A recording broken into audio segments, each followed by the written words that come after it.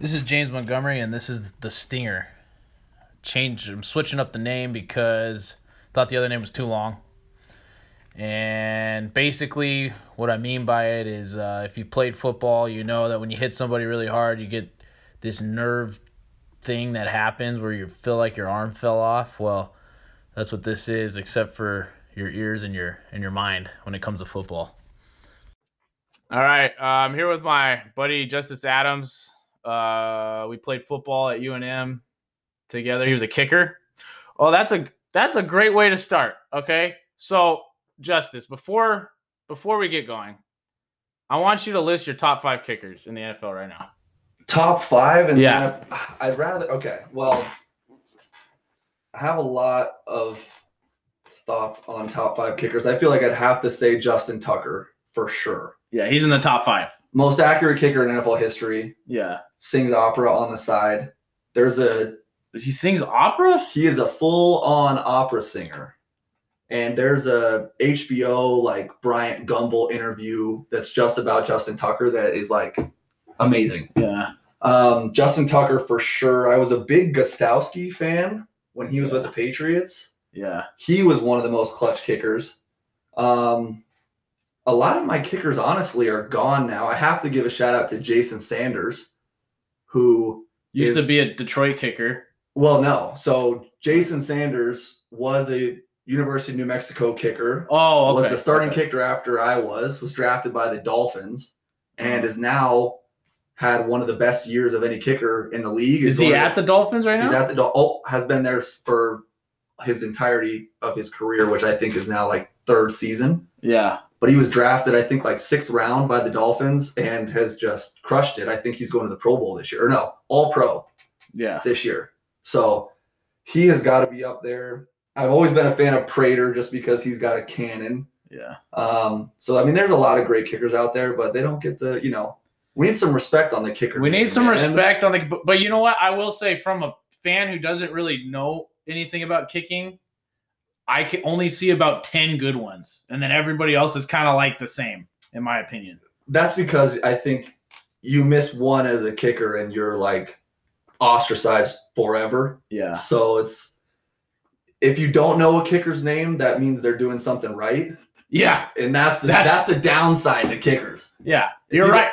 That's a really great way to understand kickers. If you don't hear anything about them, that's a good thing. They're probably doing a good job. So the guys you don't hear about, that's a really interesting thing to say. But it is true. A lot of specialists are like that. Most people don't know a single long snapper's name until they send one right over the head of the punter. Yeah. And then they're all over Sports Center for the first time ever. Yeah. And then the punters too. The punters are the same situation where, obviously, who would you put top 5 punters? Hecker probably is in the top 5. Yeah, well, this year especially, he's had a great year. Another previous UNM graduate, Corey Bjorkes. Oh yeah, for Buffalo. Yeah, he's having I don't know if he's punted the least.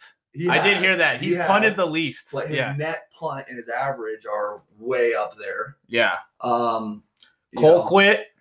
Colquitt's still good, and he's old. The cool thing about punters is they seem to last a long time in the league when you get a good one. Yeah, Colquitt's for the a Chiefs. Stud. Yeah. I really like.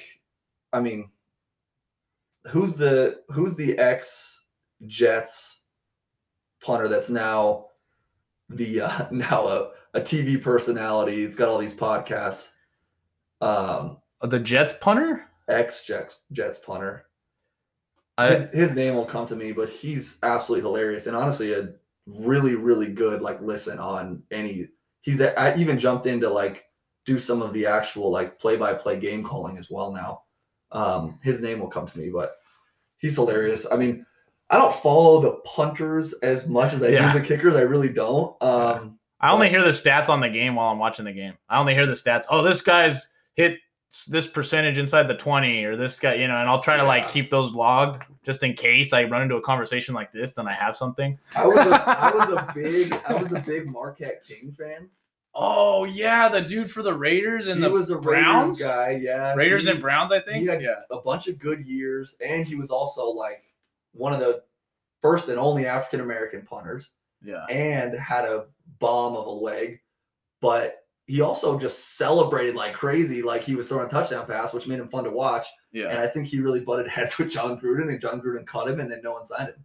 So I think he's like going to be one of those AFL, XFL type of guys from this point on, probably. He was also really athletic, so it's like you could run a lot of fakes with him. Yep. I mean, yeah, if they ran more, but definitely. I remember him. I would always draft him. Me and my brother do fantasy drafts on Madden, and I would always draft him as my punter. Yeah, he's good, man. He really is. Yeah, so anyway, just to let everybody know, I've known Justus for, 10, more than that now, like 12 years. Yeah. Like a good solid 12 years. And we like talking football. He's a Bucs fan. He went to go see a Bucs game last year with the Rams, right? I did, at the Coliseum, which was awesome. And it was like the highest scoring game of the year, so it was fun to watch. I think Tampa won, but it was like 52-48. It was just like, it was a crazy every game. 3 minutes was a touchdown. Yeah, and Tampa at the time was not very good in the moment, so it was kind of a big deal that they killed the Rams, or at least just like, and the Rams defense is always known for being solid, and they were just like, eh. Yeah, that was one of the, everybody knows Jameis Winston's season last year with the same amount of picks as touchdowns. Did they fire Wade Phillips after that game? The week after, I believe. It was really around that game when they fired Wade Phillips. And Wade Phillips, for those of you who don't know who Wade Phillips is, he was a head coach for the Dallas Cowboys before Garrett. And he's just a really good defensive mind. He was with the Rams for how long? Like 4 years? 4 years with the Rams. 4 years. So he's like known around the league. His dad was Bum Phillips. He was a coach for the Eagles back in 70s, I think. So anyway, so that's crazy. So the Bucs are playing this weekend against the Saints. Yes. Which okay. So just to keep everybody up to date, the Saints and the Bucs played week 1, and the Saints beat them by 10. Yep. 34-24. And so the game wasn't like ugly, but the game really wasn't close if you were watching the game. It really didn't feel like the Saints dominated the game, and they were in the driver's seat the whole time. Yeah. But everybody kind of gave Tampa the benefit of the doubt. A lot of new players, a lot of new faces. Tom Brady's first game with Tampa. Yeah. We'll see what happens. Yeah. The second meeting. And then the second meeting was like hyped to heck. And it was like, dang, this is going to be great. They played at night. It was a Sunday night game, and I was stoked. I was stoked for this game. It ended up being 38-3. It was terrible. Yeah, it was over half. It was over the first quarter. Yeah. It was bad. I mean, Tampa, if I remember correctly, maybe had 2 first downs in the entire first half. Yeah. I mean, they looked miserable. The Saints defense just kept everything in front of them, and they couldn't do it. They couldn't run the ball. They couldn't pass the ball. Yeah. No checkdowns. They could do nothing. Yeah, I was pretty disappointed in that game. So going into this game, it feels, and the Saints have done this before. And I'm gonna take everybody back to 2017. The Panthers that year they were 11-5. They got swept by the Saints. Sound familiar? 11-5, got swept by the Saints. Go to the playoffs, play the Saints, and they lose again.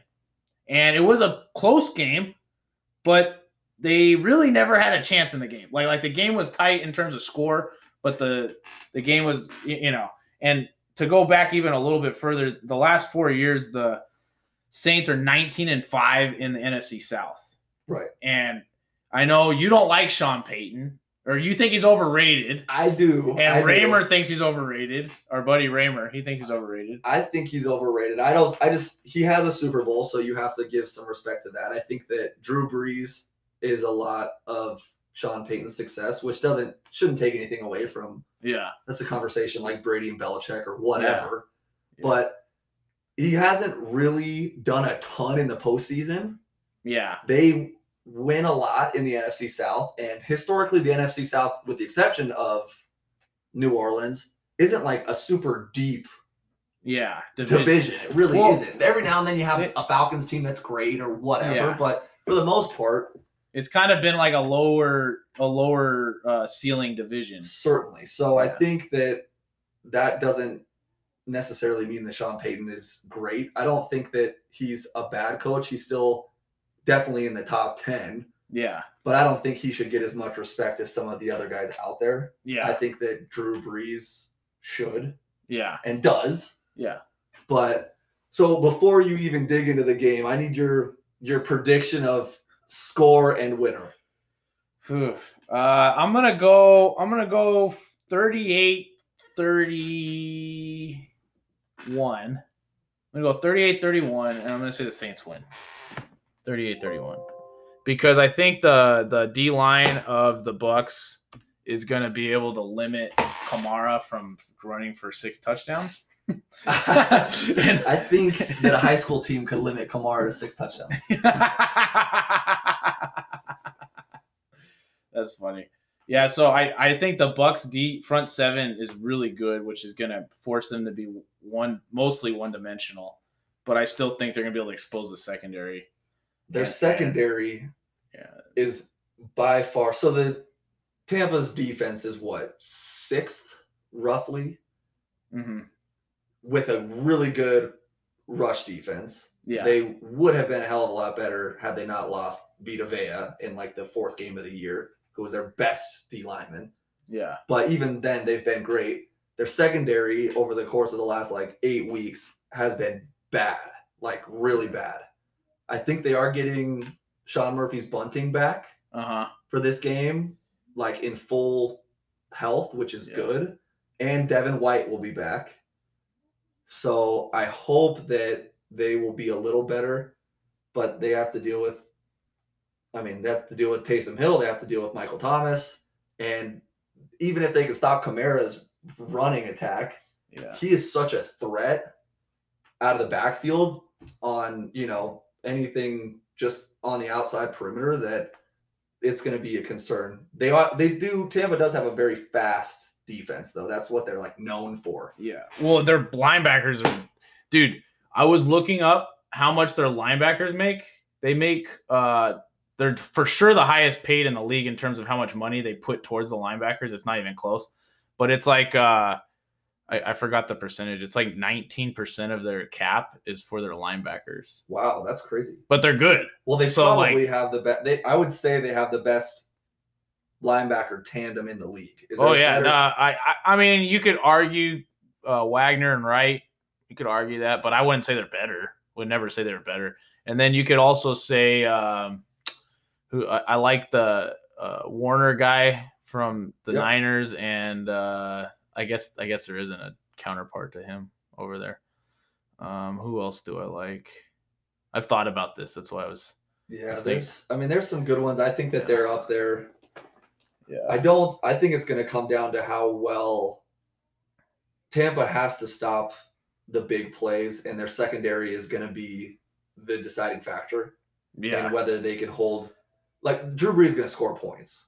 Yeah. Any season, whether their offense is like good or bad, they're going to score. Yeah. And then it's a question of, can they contain Tom Brady like they did the last time they met? If the Bucs can score 40, the Bucs can 40 win. points. Yeah. I mean, because I think we're in agreement that the Saints are going to put up a lot of points no matter what. Like the Saints will put up at least 28 points, I think. Yeah. Like that's like their floor, and their ceiling's like 52 probably. Yeah. Right. They can score a lot, but their defense doesn't get as much credit, I don't think, because it doesn't have Drew Brees. But at the same time, that's a top 5 defense. Yeah, arguably the best defense left in the postseason. Yeah, between them and the Rams defense is good. Yeah. Well, I guess we'll find out. But their defense is very, very good. But I think Tampa's got more weapons than, as far as weapons go, I think it's Tampa and Kansas City is having the most offensive weapons. On the field. Oh yeah. Well, Buffalo with John Brown being back, pretty good. Yeah. Well, okay. So you have John Brown. You have, and then you have Stephon Diggs, and then Beasley. Yeah, Beasley's coming on, and then Josh Allen is their. He's their running threat. He is their running threat. He's not, and that's my only concern with. I don't want to digress a whole lot, but that's my only concern with Buffalo is that they can't run. Right. And that's a problem. Like, it is a problem. Like, I hate to say it. Like, Baltimore's going to run all over you, and what you're going to have to do is you're going to have to make sure that you score every single possession you have it, because you're not going to get very many. Yeah. No, you're right. Yeah. Yeah. Well, yeah. I think. Well, do you want to touch on anything else? We'll go back. Game? Yeah, we'll go back. What do you think is going to happen, Saints, Bucks? Because you're a Bucks fan, you're probably going to say the Bucks are going to win. I have to say the Bucks are going to win, whether it kind of feels wrong to say it or not. I think it's going to be a high-scoring game. I think 35-28 is my hope. Yeah. You feel like they can win if they hold them to like under 30, right? If they hold the Saints to under 30, they'll win. Yeah. I agree. I do agree with that statement. They will lose, I think, but we'll see what happens. I think that they have to keep Drew Brees at bay from hitting big plays, and the Tampa offense has to make big plays. They have a lot of players back. They have one of their offensive linemen back. Ali Marpet is back this week. He was out last week. Yeah, I think that's going to help. Fournette looked great. He looks good. Fresh legs. Ronald Jones, I don't know if he's going to play. I don't think that matters. I think Fournette's going to be really good. And heck, if they win this game, they could.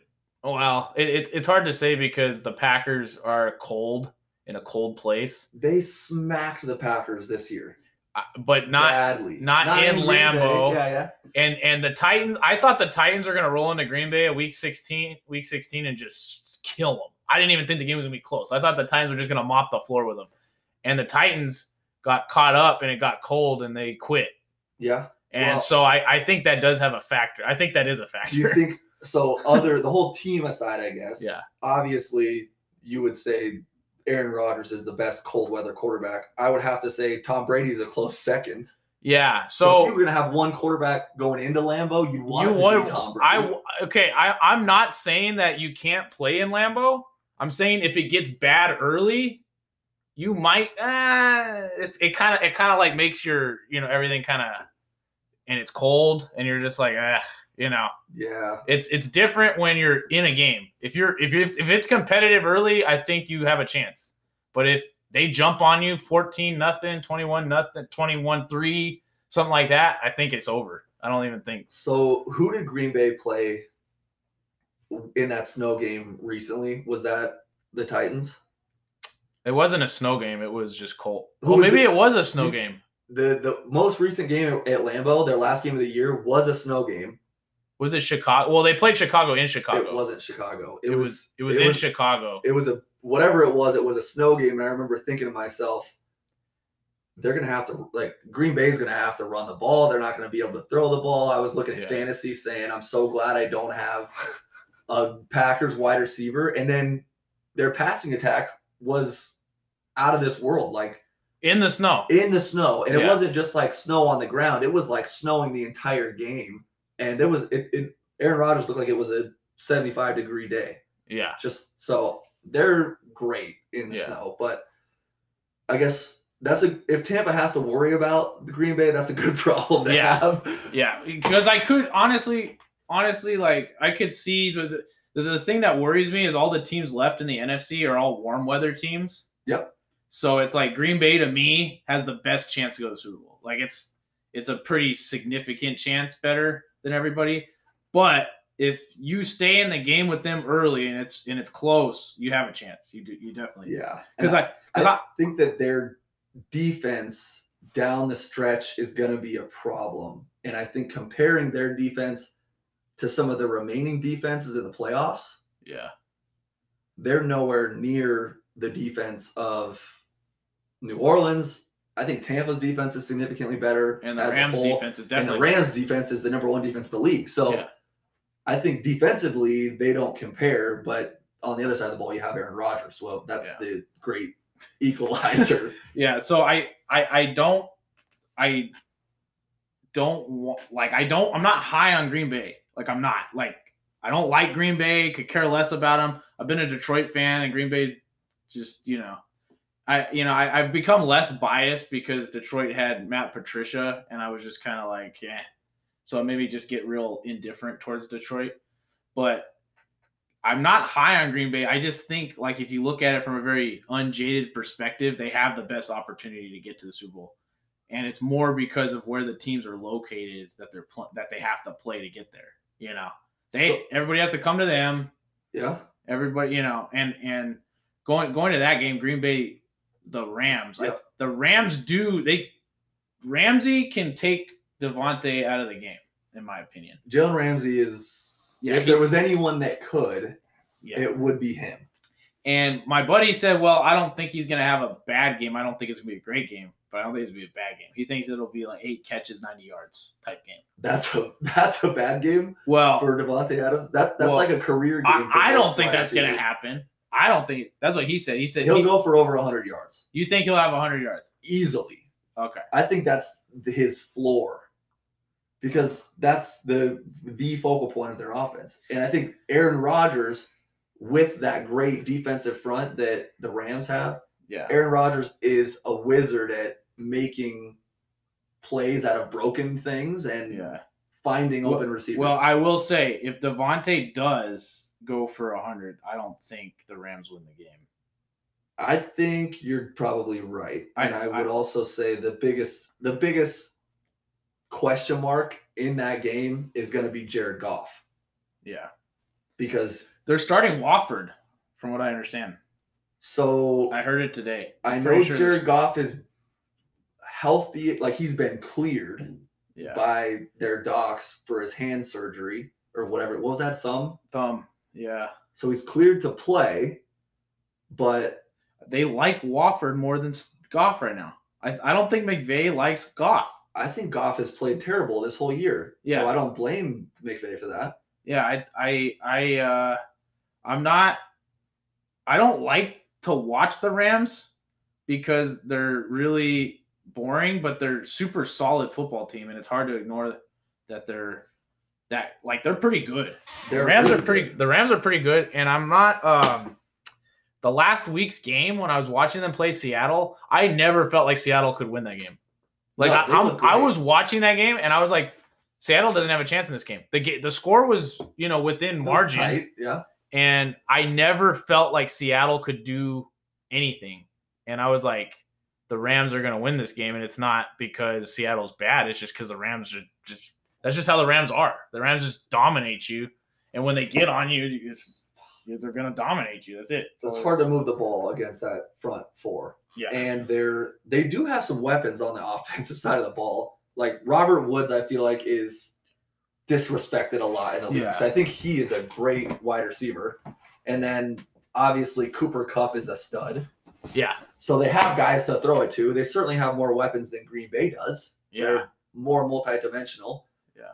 I don't think that either Rams quarterbacks, whichever one ends up playing, is as mobile outside the pocket and can make things happen as much as Aaron Rodgers can. Yeah. But if their quarterback play is bad, Green Bay will run away with it. I mean, most people didn't give the Rams a chance against Seattle. Yeah. Though either, so it's like hard to clearly make an upset. The Rams could walk in there and just shut down the Packers offense, and then they're screwed. The Packers would be screwed if the Rams went in there and started knocking Aaron Rodgers down and just screwing up the whole offense. That could happen. And it definitely could. The Rams it'll look like the Seattle game where it's not, even though the score's close, it's not close. Like the Rams have the game in control the whole time. So what's your prediction? Who wins that game? If I had to bet, if there was like money involved and a significant amount of money, if I had to just like make a choice, right, on what was going to happen, I would say the Packers win by 34-20. Okay. So 2 scores at least. Two scores they win. And if I had to predict, but like I said, the way the Rams play, they could literally just make the game really ugly and just keep it. I think it's going to be a low-scoring game. Yeah. I think it's going to be I still think the Packers will win by maybe a touchdown and a field goal. So I'll say maybe, 20, 24, 14, 24-14, 24-10. Yeah. Type of score. Yeah. Because I don't think that the Rams are going to be able to move the ball that much. I hope that they do because I love it to be close, but yeah, No, I like watching close football games too. Yeah. I really, and I like watching competitive football games, especially in the postseason, because that's what you want out of it. Yeah, like Seattle Rams last week was one of the most boring football games I've ever seen. I was so bored, and I'm never bored from football. Like, I'll get excited about how teams react when they're down by 21 points. I want to see if they keep fighting or not. Like, I like watching stuff like that. Now, that game was like, ugh. Yeah, I didn't want to watch that game. That's what I felt about that Bears. Oh, the Bears-Saints game? No, that game was interesting because the Bears kept it close in the first half. What wasn't it like? It was 7-3 at half. Right, but it finished. It finished 21-9. No, 21-9. It looked, obviously the Saints were just slow. Yeah. The Saints kind of took off, and the Saints were way better than them. So it's like second half was a little but the first half was interesting as heck. Like, I was like so interested. I was like, dang, this is interesting. Yeah. And the Bears would have had the lead if the dude didn't drop the touchdown pass on the trick play. Yeah. So I'm like, this game is interesting. And I'm like, the Bears defense did everything they could to keep the Saints in, to keep the offense in the game. It was just, and this is I have a really strong opinion about this. Coaches need to make quarterback switches more often, especially when you don't have a stud in game. Ooh, they need to make more switches. An interesting point. When you see switches made, stuff happens every time. I feel like, but they always do it when it's like last gasp. It's like when things lull. When you go into a lull and you feel it, make a switch right now. Just make a switch. That might. I mean, that's very. When you don't have a stud. Interesting point. When you don't have a stud. Right, because you assume with a guy like Drew Brees that has a slow first half, let's say, you're like, it's Drew Brees. He's going to be fine in the second half. Yeah, Mahomes, any of those guys, Roger, you're going to leave him in the game. But if you have someone like Trubisky, come on. I get that. So I think that's one of the bigger differences between college and the NFL, right? Yeah. Is it seems like college coaches do not have as big of a problem with saying, this guy's not cutting it. Yeah. Let's throw in QB2. That happens fairly often in the college game. Well, and this is my other argument. Coaches in the NFL are not required to manage their players' like quote unquote personal lives. They're already professionals. So you get guys like Cliff Kingsbury who do a little bit better in the pros because they're not as structured and they don't need to be. When you go to the college, you have to be like a dad. Yep, you have to babysit them on the weekend, and I think the coaches in college do have that like mindset where it's just like, you're not cutting it. I'm gonna put this kid in because he's gonna, you're not getting the job done. In the NFL, it's more like you're not, they're a little, I don't want to call it lax, but they're just a little bit more like giving because there's a lot of money involved. Well, some would say maybe they're a little more confident in their first string quarterback. Yeah, that would be the other side of it, right? It's not necessarily that they're lax. Maybe they're just really confident. But you got a guy like Trubisky who's been like skeptical all year, and you're skeptical of him as a head coach. You got it. I feel like you could have just put the other guy in and give yourself a better chance. I mean, don't get me wrong. They weren't going to win that game. Oh, no. They could have had – it didn't matter who their quarterback was. They were going to lose that game. They were just not even anywhere near the same playing field as the Saints. No. But I just feel like that brought up a really interesting talking point is like coaches should make a switch. The Washington football team the week before made the switch to the kid that did really good at the playoff. I don't know how to pronounce his name. Heineke. Nobody has film on him. Nobody's seen him. Nobody's prepared for him. It's gonna throw the defense off for at least a quarter. He played great. At least a quarter, if not the rest of the game, it's gonna throw him off. I mean, he threw for 370 yards. I mean, he looked good. He's gonna be a backup for the rest of. He's gonna be a backup for the rest of his life. At least minimum. If he has 2 lives, he's coming back as a backup. Well, he's okay. So like that performance on a playoff game, the way he performed, every team, if he gets dropped, someone's gonna pick him up and at least have him on their roster. So do you think that he has a chance to play into a starting role somewhere? Well, yeah, I think he'll have a chance. I don't think he will. Okay. He'll be like a Minshew. So you think that was a fluke kind of? He couldn't string along multiple performances. No. I think he's like I think he's like a Minshew. Okay. Like he'll have success, and he might like Minshew was 6-6. He had some great games. Minshew was 6-6 in his first 12 starts or something. So that wouldn't surprise me. But to see him in a long-term career as a starter, no. I mean, I love Gardner Minshew. Honestly, I was thinking about growing out my mustache just because of Minshew. Just because of Minshew. Yeah. Yeah, but I think he'll be a lot like Minshew, in my opinion. If at best. That's his ceiling, in my opinion. Well, I think that there's a lot of opportunity for a guy like that to do well, even as a backup, just because in today's NFL, so many first-string quarterbacks go down with injury. I mean, this year alone. Yeah.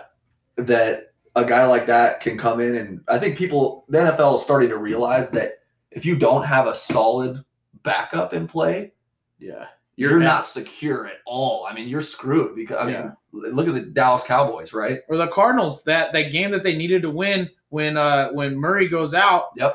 They fall apart. They didn't score another. They didn't. I mean, they scored a touchdown because they were inside the 20, or the defense got a turnover or something, and they put them inside the 20. And then they scored, but that was it. That was their only touchdown because it set up the offense. But so they're going to start paying backup quarterbacks, I think, a little bit more, and they should, because especially with the whole COVID thing looming for maybe another season. Yeah, you never know who's out on the COVID list for 2 weeks and misses 2 games. And the NFL, you can't afford to drop 2 games. Yeah, and he sealed himself a backup job career for sure. No, for sure. Yeah. At a minimum. At a minimum, and he was not anything. He was nothing. Right. Got the opportunity and took the absolute most name. Yeah. I still don't know how to pronounce it. Heineke. Like a Heineken. Heine. I'm just going to call him Heine. No, I was super intrigued by that game too. That game was interesting too. Yeah, that was a fun game. It was tighter than I wanted it to be as a Tampa fan. I'm like, we're playing I think Washington is a better team than maybe their record says, and I'm a big Ron Rivera fan, but they looked great. And that game was not a runaway by any means. I think Tampa was in the driver's seat for most of it. Yeah. But it was tighter than I think it looked like. So yeah, we'll see. So what do you think about the AFC side then? AFC, I actually like Baltimore to go and beat Buffalo, which is kind of a crazy thing to say. But Baltimore has a ton of confidence right now, and Buffalo's a little high on their horse. And they barely slipped away against the Colts. And the thing about the Colts, the thing that you watched in that game is the Colts ran the ball super well in the second half. Yep. And the Colts O-line obviously is the best. Maybe who are you going to argue about? The Browns. The Browns might have a better O-line. The Packers are rated second. The Colts are top 3. Like the Colts are third. They got all those studs on the O-line. So I'm a little concerned about Buffalo. And I've always been a Buffalo guy. Yeah, I know. I like Buffalo. Well, you love Josh Allen. No, not Josh Allen. I like Sean McDermott. Sean McDermott. Okay. Yeah. See, I like both. I'm not as high on Josh Allen as I think other people are, but I think that's the game that's going to be the most interesting of all this weekend's games. Just because that's going to be a tight game. I'm curious to see how Lamar Jackson responds in this kind of setting. Yeah. And I think that Josh Allen's also going to have to rise to the occasion. I love the two-dimensionality of both of those quarterbacks a lot. And they're such different styles. Yeah. I think that Josh Allen's certainly a better passer, but the fact that Josh Allen is as big as he is and can still run full head of steam downhill like he can, it just makes it a very fun thing for both defenses to have to manage these crazy runners. Yeah. I mean, don't get me wrong. If I had to pick one to run up against, it's kind of a weird thing to ask because, Lamar Jackson is so elusive and so fast. Yeah. But if Josh Allen is running full steam ahead of me and I'm a safety, I'm kind of shaking in my boots a little bit because that's a big dude running downhill. Yeah. He might not be quick side to side, but he'll run you over. Yeah. No, he's huge. He's huge. He's like a Cam Newton. So I'm gonna lay it out for you like this though. Okay. The matchup between Kansas City in the conference title and Baltimore does not fascinate me at all. So I would really not like to see that. Why? Because Kansas City has Baltimore's number. Okay, so you think that they're a shoe into the Super Bowl if Baltimore wins? Yeah, exactly. I think Kansas City is shoe in. Now, Kansas City could have trouble with Cleveland. Now, the only way I feel like Cleveland has a chance, and I told this to Raymer on the text, the only way I feel like Cleveland has a chance is if Kansas City shows up napping. If they show up napping and they jump on them, they still don't have a chance to win the game because we've seen Kansas City come back from massive deficits. So I'm not saying that they're going to win the game that way, but they have a chance to win the game that way. Well, that's basically what happened against the Steelers for Cleveland, right? Yeah. Pittsburgh was asleep at the wheel for the first 3 possessions. Yeah. And Cleveland capitalized on all of it. Yeah. So I think if something similar like that happens, they have a chance to win.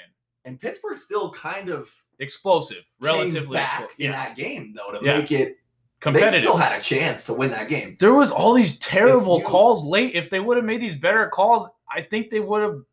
I think the game would have gotten real interesting. It was. I mean, everybody was surprised for sure. I don't know if I believe in the whole like Cleveland as a real Super Bowl contender. Yeah, and they had a great year.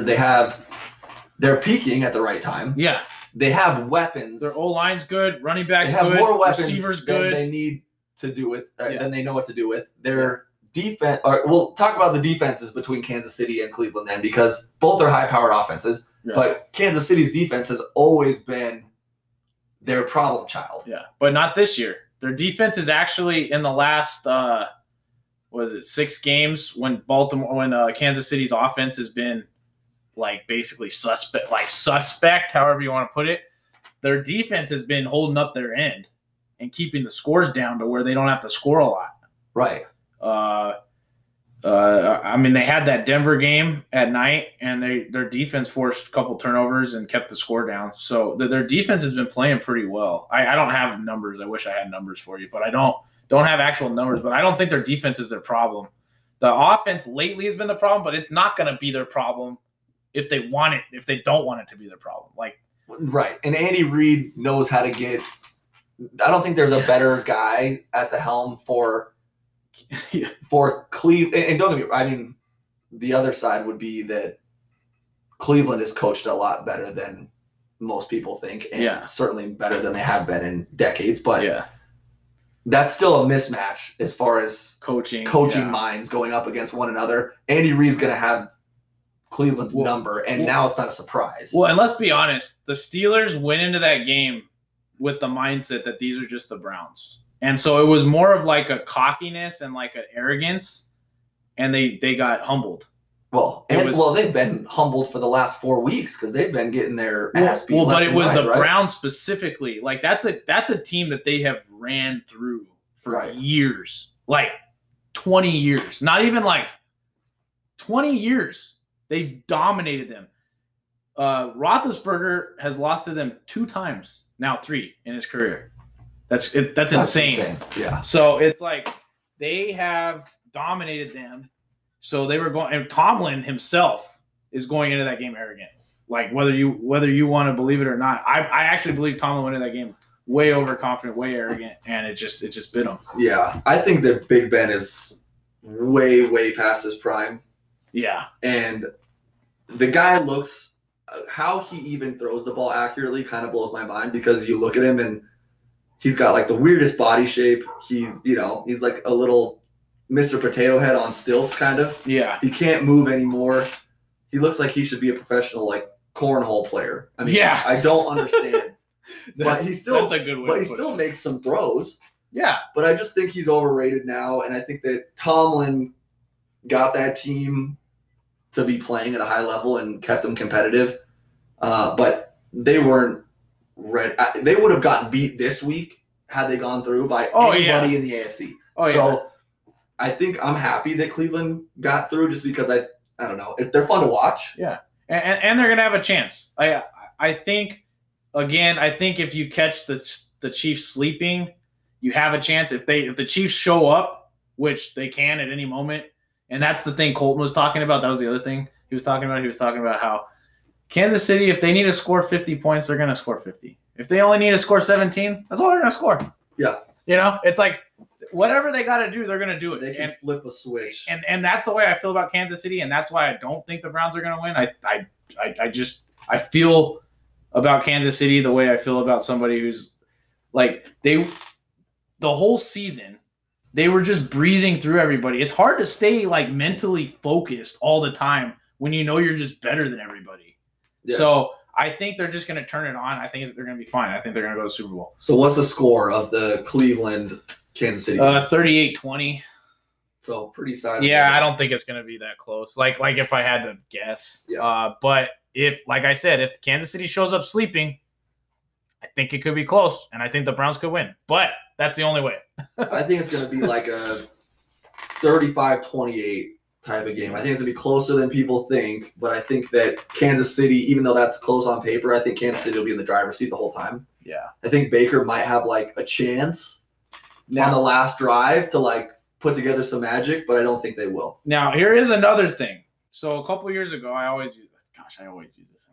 So a couple years ago, the Kansas City Chiefs have been held under 20 twice now. Now, the second time was against the Falcons this year. So before they played the Falcons week 15, before this year, they've been held under 21 time since Patrick Mahomes has been the quarterback.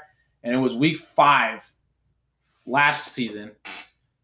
They were playing the Colts, and they were 4-0. And the Colts ran the ball 55 times and beat them 19-13, held them to 13 points. So I do think the Browns have the makeup to play a game like that.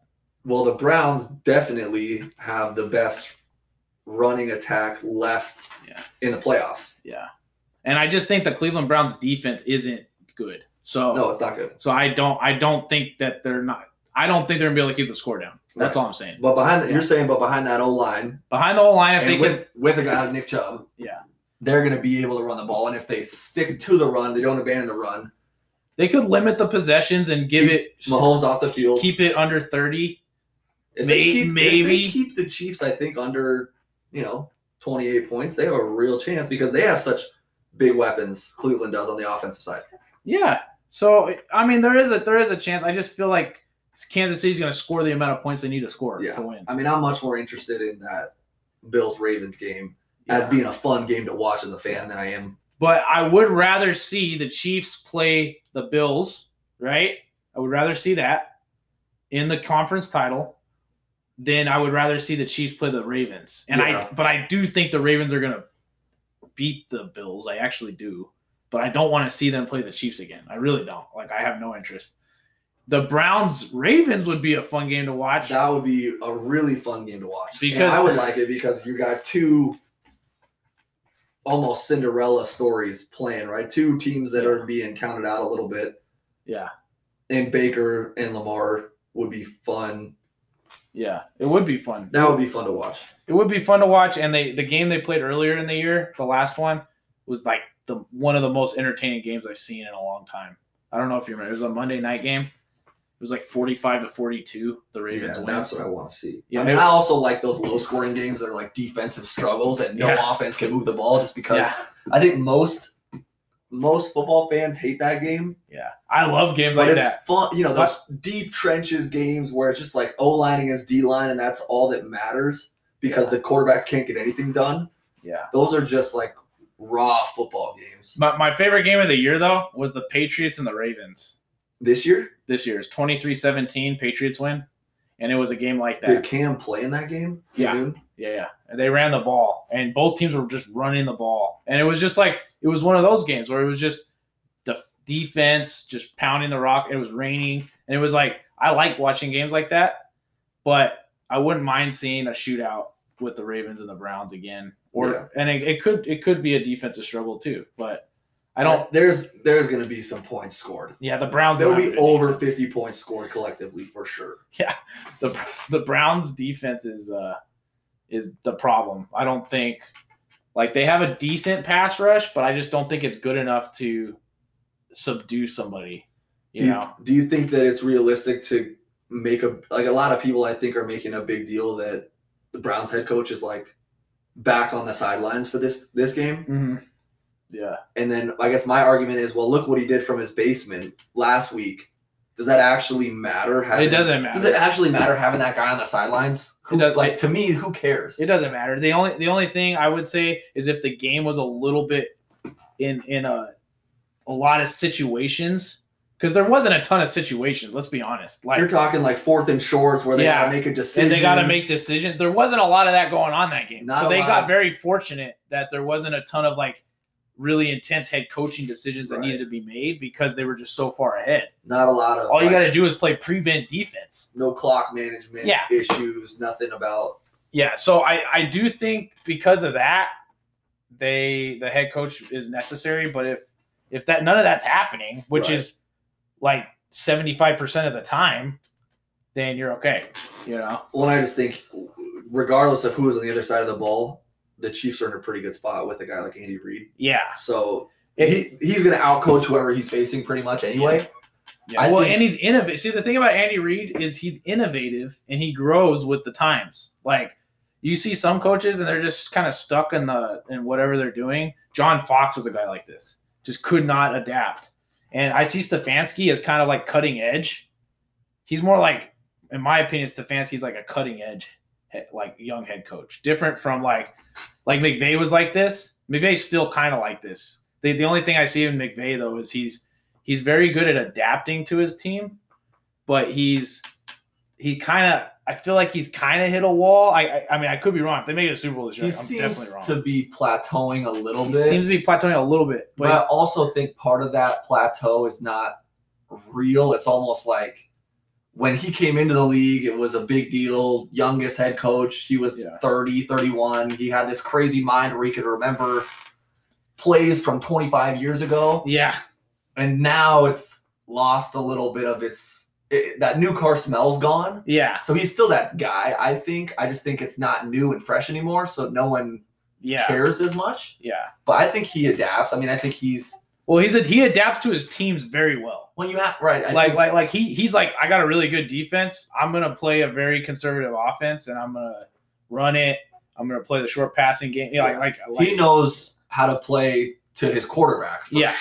For sure. Yeah. So I'm not like Stefanski, in my opinion, is like literally the peak of like if you took all the young coaches or all the cutting edge, like whatever however you want to look at it, he's like the best one of the group. So in the teams left in the playoffs, who's the least adapted coach left? So you got LaFleur. Sean Payton? No, he adapts. I would say BA. Oh, man, he would be my guy. He would be the guy I pick as the least adaptive out of all of them. Do you think he's least adaptive, or do you think that Tom Brady is such a traditional style quarterback that he's playing to Tom Brady's strength? I think it's a both. I think he did adapt, which was different. I didn't think that was going to happen, by the way. I didn't think things were going to change at all. I thought BA was going to get really stuck in getting the ball deep downfield and not doing checkdowns and not letting Tom Brady just basically run the offense. He should have just let Tom Brady run the offense from the get-go. Not even like try to micromanage him. Just like, hey, listen, like you've been around the game a long time. Like I'm just going to let you take the offense. Well, I was looking at a stat earlier this week that was talking about basically everybody's hyped up about the matchup between Tom Brady and Drew Brees, obviously. Third time this year. Yeah. But one of the stats that I saw was that Drew Brees' average like downfield pass or average like passing distance is only like 6 yards. Yeah. And Tom Brady's is actually one of the longest in the league. It's like 10 yards. Yeah. Which kind of surprised me when you think about a guy like Drew Brees historically and with a weapon like Michael Thomas. Yeah. So that's a big difference, and it kind of surprised me. I guess it kind of plays into this thought of playing into your quarterback's strengths and having a head coach that. Yeah, and I don't knock because there's a lot of like talk up front where he was basically calling out Tom Brady. I actually think Tom Brady needed that, and he told Bruce Arians that from the get-go. He's like, I need you to call me out in public so it gets me to like get, to change, get better. So I actually think like a lot of the issues up front that were perceived as issues were more like planned. Like they already kind of talked about it. I mean, firstly, I think that a lot of the speculation and the media buzz that goes into like a player calling out a coach calling out a player, I think a lot of that is probably not even close to what is really happening in a locker room. Yeah. I think a lot of that is really blown out. Yeah. I do think it happens every now and then. Yeah. But I always wonder how real that is. I think Bruce Arians has a mentality or a persona about him that people know that he does not hold back punches with his players. Yeah. He'll call it like it is, whether that's publicly or to them one-on-one. Yeah, well, and I think the better coaches do. I think the better coaches don't have like a hierarchy in their locker rooms where players have more clout than the other. So you're a coach's guy. Who's the best coach left in the playoffs? Well, Andy Reid. Okay, let's take Andy Reid out. Okay, I agree with you there. Yeah. But then you have some really high caliber coaches. Yeah, I would put Sean McDermott next because well, he's got a playoff win now, which he didn't have prior. But Josh Allen, from when he started in the league, erratic, like 50% pass completion, nobody thought Josh Allen was going to – he came from Wyoming. Nobody thought anything of him. He gets – over time, he's just really progressed, and now he's like top 3 quarterback. I think it's hard to argue that he's not third. It's hard to argue that he's not third, behind Mahomes and Rodgers. You can argue it, but it's hard too. Like, you have to like come up with a bunch of stats and stuff to tell me that he's not third. Yeah. I'm like, okay, well, who has better pass completion? Who has better I would be curious to look at his turnover ratio. Against the blitz, he's like some ridiculous. He's like 95% pass completion. All of his different situationals are like blow everybody off the charts except for those 2 guys, So you have Andy Reid, you have Sean McDermott. Yeah. Number 3 would be I think I gotta put Stefanski number 3. I think I have to. McVay. McVay's actually I would let me take it back. I would put McVay second just because of his track record. Right. Okay. Not because I actually think he's better in the moment, but because of everything he's done already. His accolades so far. His accolades. So let me go back. Sean McVay second, McDermott's third. 4th would be Stefanski. Oh, wait. But then you have Sean Payton. A lot of people would be mad at you for having Sean Payton. I would put Sean Payton third. I can't even put Sean Payton third. I have to put Sean Payton second. So basically, according to my list, I would have Sean Payton second. I would have McVay third, McDermott 4th. That would be my list. Then Stefanski. Then LaFleur would have to be next. So basically, you're telling me that LaFleur's 5th. That Bruce Arians is your last place guy. Bruce Arians for sure is last on the list. Like, it's not even close because Bruce Arians is 1-2 in the playoffs. He just doesn't have a lot. Yeah. There's really not a lot. He didn't have a good season last year. I'm not knocking him because homeboy threw 30 picks. Well, in Tampa as a team, their defense was terrible too. Yeah. So, BA to me hasn't done anything. Like, I'm kind of like, I'm like, Yeah. He's won 1 playoff game. Sean McDermott's won 1 playoff game. I'm like, how many playoff games Matt LaFleur won? 1. So, yeah. All of them are newbies. I mean, I think what's also very funny to look at is just the quarterbacks left in the playoffs.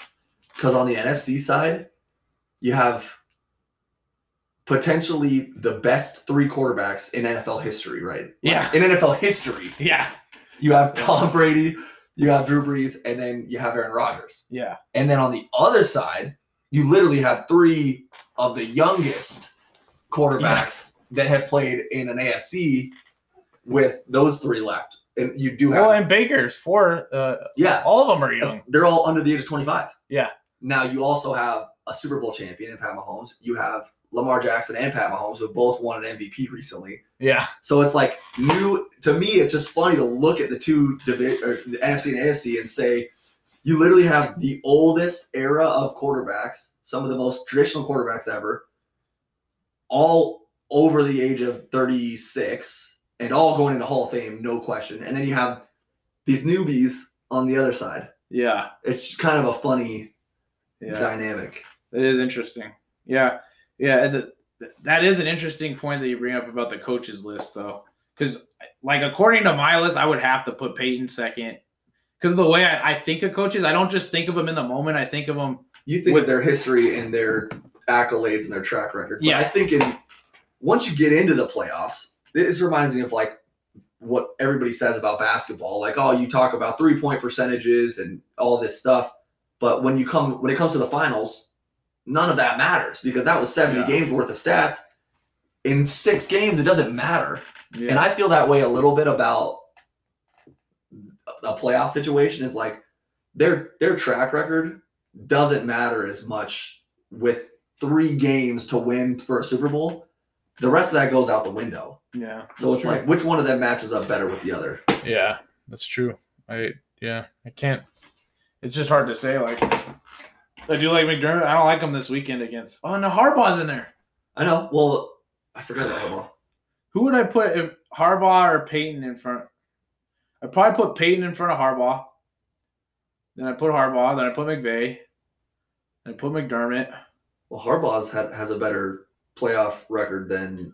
It's 10-7 and or 11-7 now, and Peyton's 9-7. So yeah, he does. Both have Super Bowls. Super Bowls. Yeah.